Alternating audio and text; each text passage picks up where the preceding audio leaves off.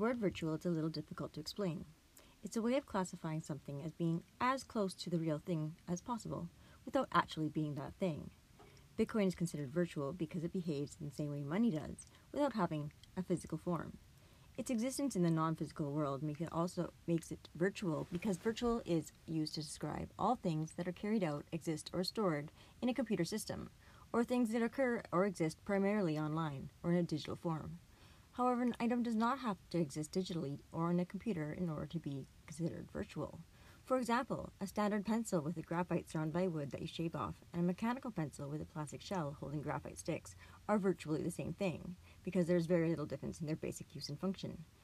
Some people may think of virtual as meaning not real, since most common idea of the word comes from the virtual reality, where a person is immersed in a total fantasy world that feels just as real as the real one, but isn't.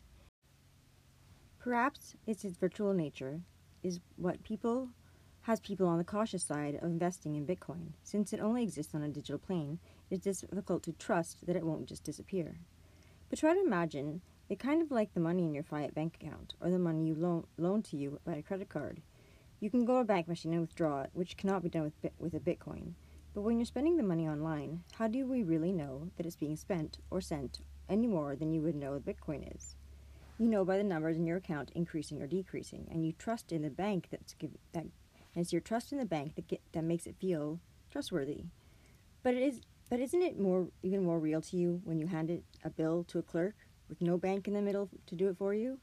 Believe it or not, that's just what you can do with Bitcoin.